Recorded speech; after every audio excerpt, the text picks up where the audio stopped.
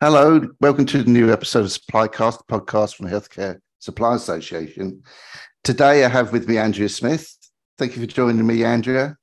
Good morning. Thanks for having me. I guess many people that are regular listeners to the podcast will know of you, Andrea, because of your illustrious career. For those people who don't, and also just for the purposes of keeping to the format, can you tell me about what your current role is?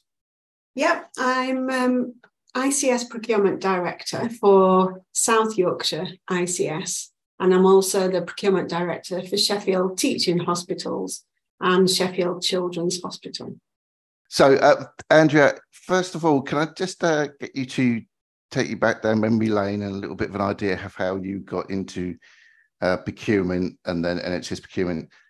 Most people tend to say that this is the point where most people tend to say they kind of fell into it. Are you going to tell me the same thing? Well, a little bit like that. However, I actually started as an apprentice at Royal Mail. So it was called a postal cadet.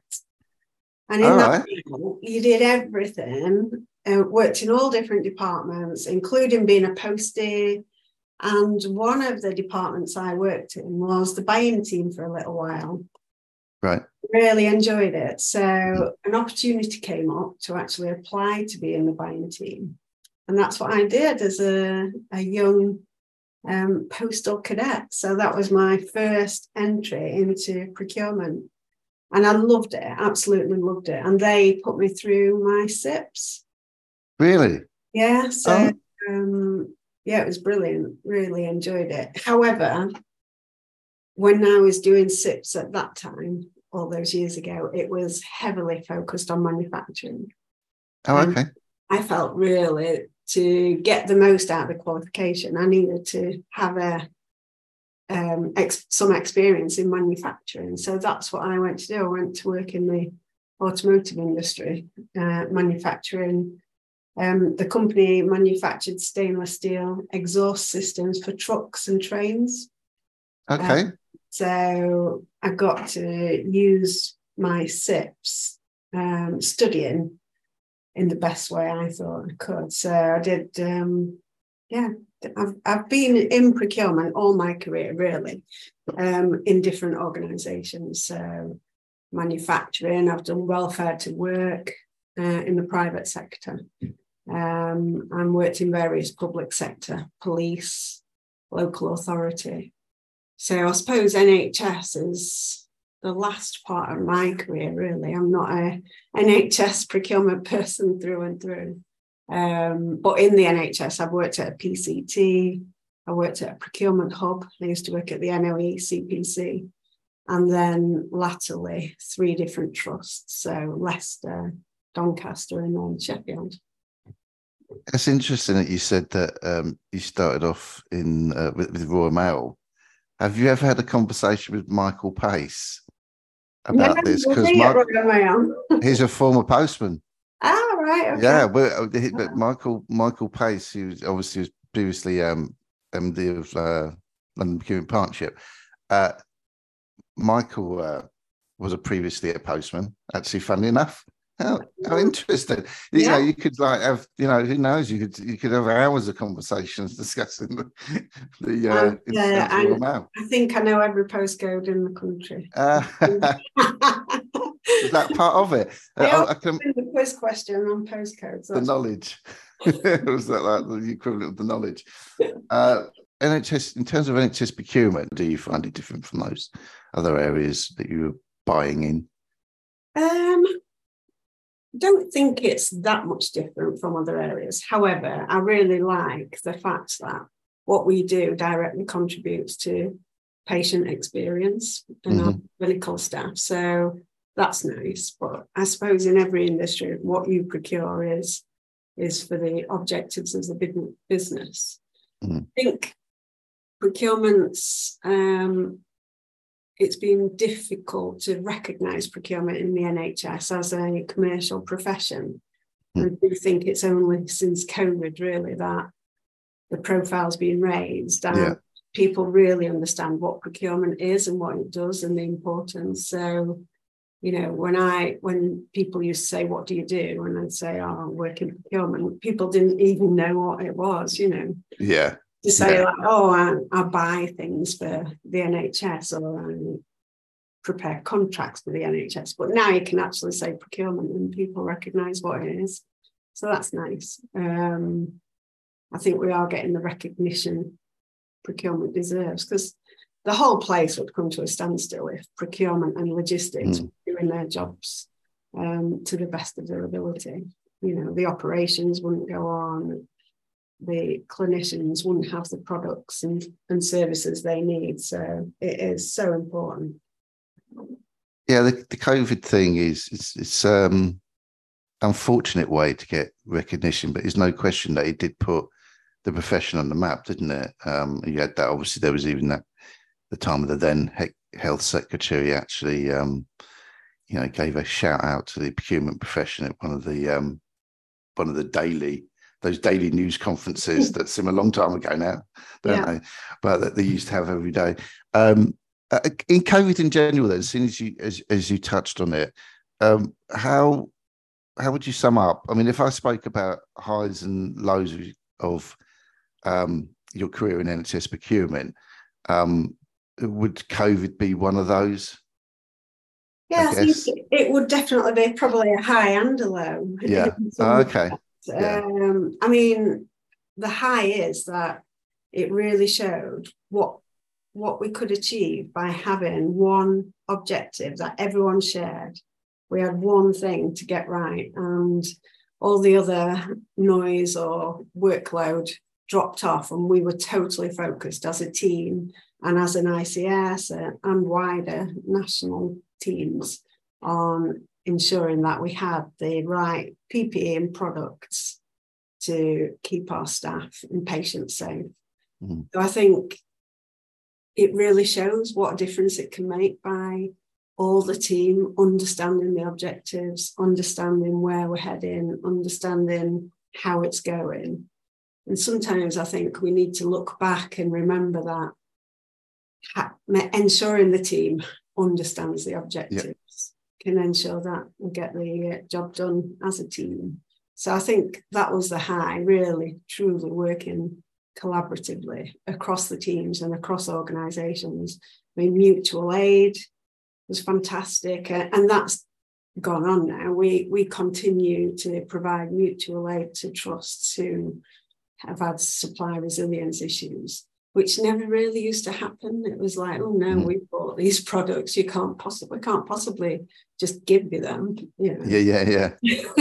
So that's interesting. So that's definitely feels like something that's now become a new way of working. That is just how it is now. 100%, yeah. Do you think it brought the profession together more then? Definitely, do you think it brought it as a closer community? Yeah, and certainly in our ICS, we've always worked well collaboratively across trusts. However, it also brought in primary care and what is now the ICB procurement team into our collaborative working to ensure GP practices had the PPE that they required as well. So, and that's continued. They are now a part of our collaborative procurement working group. Would you say, so what would you say what were you most, so that's the highs. Let's keep to this. So lows, I mean, is it the obvious lows of just simply not being able to get yourself in certain items that were really crucial and just simply not having the availability? Yes, and the whole stress of thinking that you may not. Luckily, we never ran out of anything in our trust. So, you saw some people in bin bags and things, didn't you? Yeah. We never ever got to that stage, and we had fantastic support from the community. So Sheffield Arena was our storage area for PPE, and that went on to be a vaccine hub as well. So we had great support from our local communities. But I think just the stress, the army ringing up at 3 a.m, getting directions to Northern General Hospital. I knew the address like in my sleep. I could just tell them the directions, they often rang up in the middle of the night, sort of thing. So, I mean, whenever would that happen normally? So Yeah. we had an Army General working with us, organising the logistics. It was a really interesting time. It's one of the things about that period that I often wonder about is did you suddenly have people, I don't know, friends, extended members of the family that started asking you about your job because it was in the public eye? Did you get that? Like, yeah, definitely. They were probably so bored because they were all but yes, definitely had more interest from people that weren't in the NHS because it was on the news, and obviously we saw the news broadcasts every day, giving the updates, and PPE was a key issue, wasn't it, for the government? Suddenly everybody knew. Once we got into a rhythm and the national supply kicked in, then that stressful period, I suppose, reduced somewhat. But everybody now knows what PPE stands for, don't they? Which I guess wouldn't have been the case prior to that. No. So if something, if hopefully this doesn't happen, but if something similar to COVID happened again, would you be sort of confident that, all those things that were learned during COVID would mean that we wouldn't have the same sort of issues? I would hope so. And there are more British suppliers now who can manufacture products. So I would hope we'd be in a much better position if the same was to happen again. Okay. One of the things I wanted to ask you about is this year we had the full launch of the HCSA Women's Network. Yeah. Then we had the inaugural meeting, which was in April. And I was at that. It was genuinely phenomenally successful. Just the whole buzz, the vibe, feedback, just everything about it just felt really good. And I know that you're a bit passionate about the Women's Network and that. I just wanted to ask you about how you feel about this first year of the Women's Network and how it's gone. Oh, I think it's gone fantastically. It was really well organised. I was proud to be part of the council, so inputting ideas into the event. And I do feel it had lots of energy, and it is so important. I mean, I was a teenage pregnancy statistic. Right. And in my early career, when I was pregnant as a teenager, so I had my daughter at 18, I was told I couldn't have the promotion I deserved because I was pregnant. Right. And openly told that, no, you can't have the promotion, you're going on maternity leave. Yeah. And I'm glad to say things like that have changed. However, there are still challenges as a woman in the workplace. And I'm so proud that we've launched the Women's Network to support our female procurement colleagues and to really make a difference to ensure we do have equality and people can progress in their careers without the challenges that I faced as a teenager. So, yeah, I think it's got great momentum. Everyone that came to the event who I spoke to loved it, absolutely loved it. We had safe spaces for people to share their own experiences and concerns in the workplace, and also to give ideas how we could take future events forward. So, yeah, really, really worthwhile. It'll be great to see that develop and future events take place.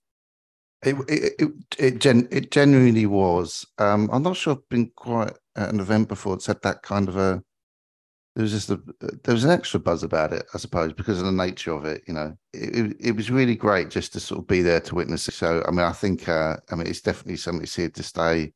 I think it will get bigger and bigger. It's going to be like something that's on the, on our agendas for conferences going forward as well. It's going to be a topic there, and we've obviously got the winter conference coming up Yeah, which I know you'll be at, Andrea.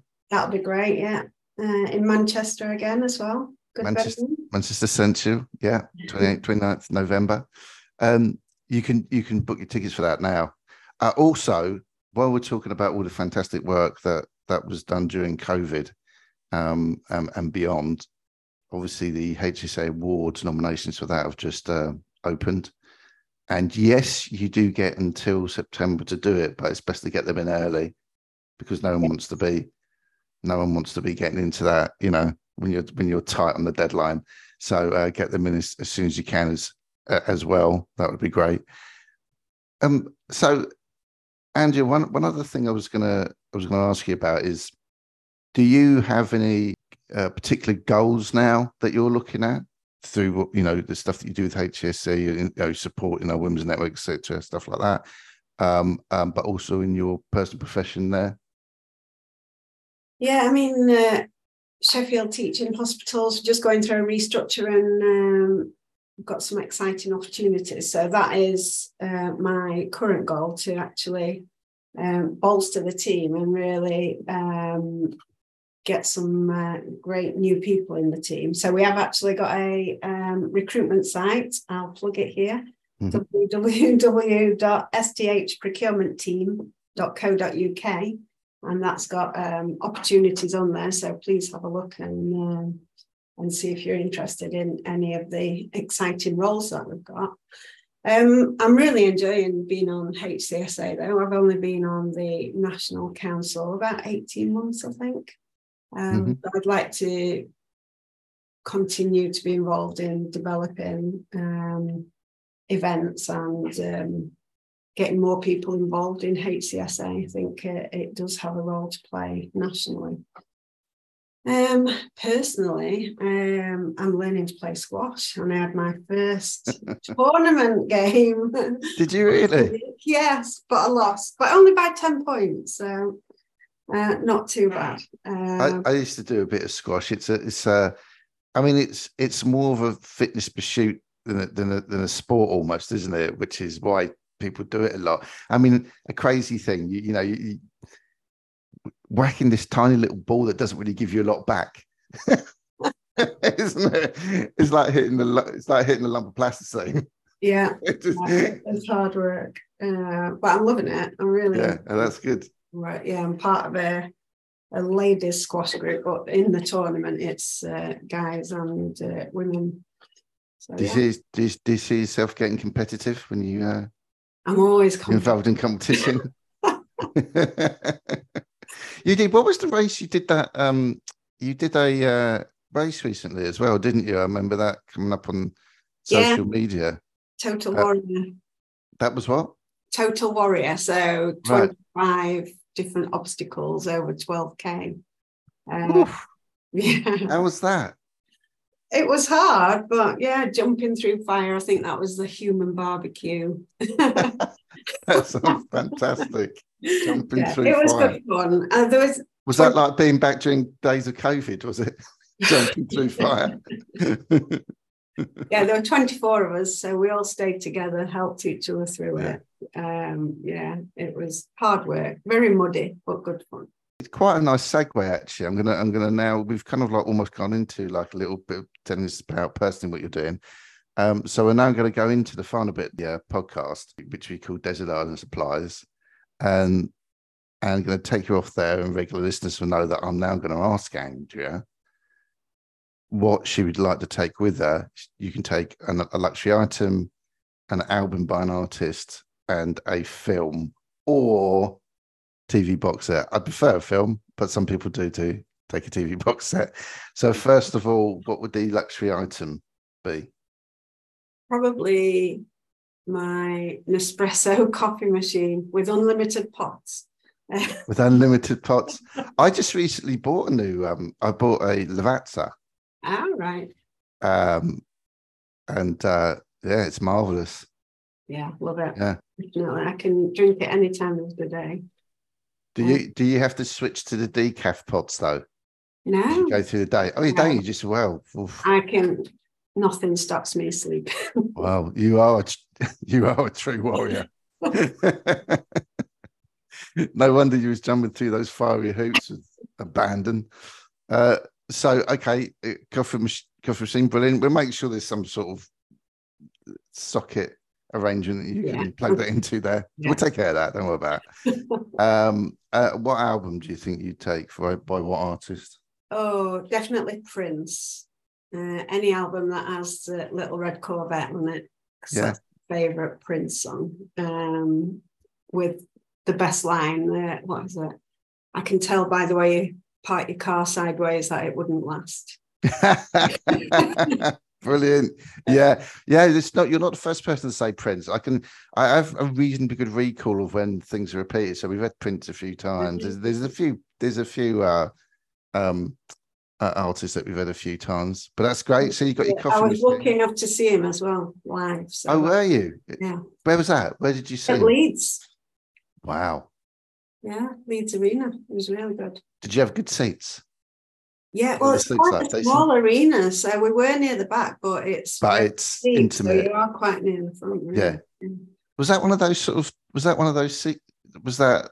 secret shows? You know, and sometimes it just sort of surprise shows. Sometimes they just sort of pop it up, or was it part of a big tour and that? I think it was part of a tour. It never did massive tours, did it? Yeah. It was part of a tour. What a thrill. What memory that must be to have with you. Fantastic. And what film would you take? Film I like. One of my favourite films, The Assassin, with Bridget Fonda in it from the 90s. Love it. Yeah. I think that was 93, something like that. I think it was early 90s. Very good. That's a remake of the French film La Femme Nikita. Oh, good knowledge. There you are for people. Anyone wishing to gain a little bit of film knowledge. And Boxer has to be Hijacked. Have you seen Hijacked on Apple? Is this the Idris? Yeah, that's brilliant. Edge of the seat sort of stuff. Brilliant. Okay, well, I'll tell you what, you rattled off those answers on those. You definitely thought about it. Some people panic and start, but you definitely had thought about that. Andrea, thank you I know you're very busy and everything, as everyone is that we do in this podcast, but thank you for finding the time to do this. Thank you. I hope that your search for new staff goes well. I know that it's an issue for many staffing, so hopefully we can help you with that, and we'll get some out on social as well. Excellent. In terms of that as well, just to put that out there. But thank you very much for coming on today. Thank you for having me. And I hope you can join us on the next episode of SupplyCast. Bye.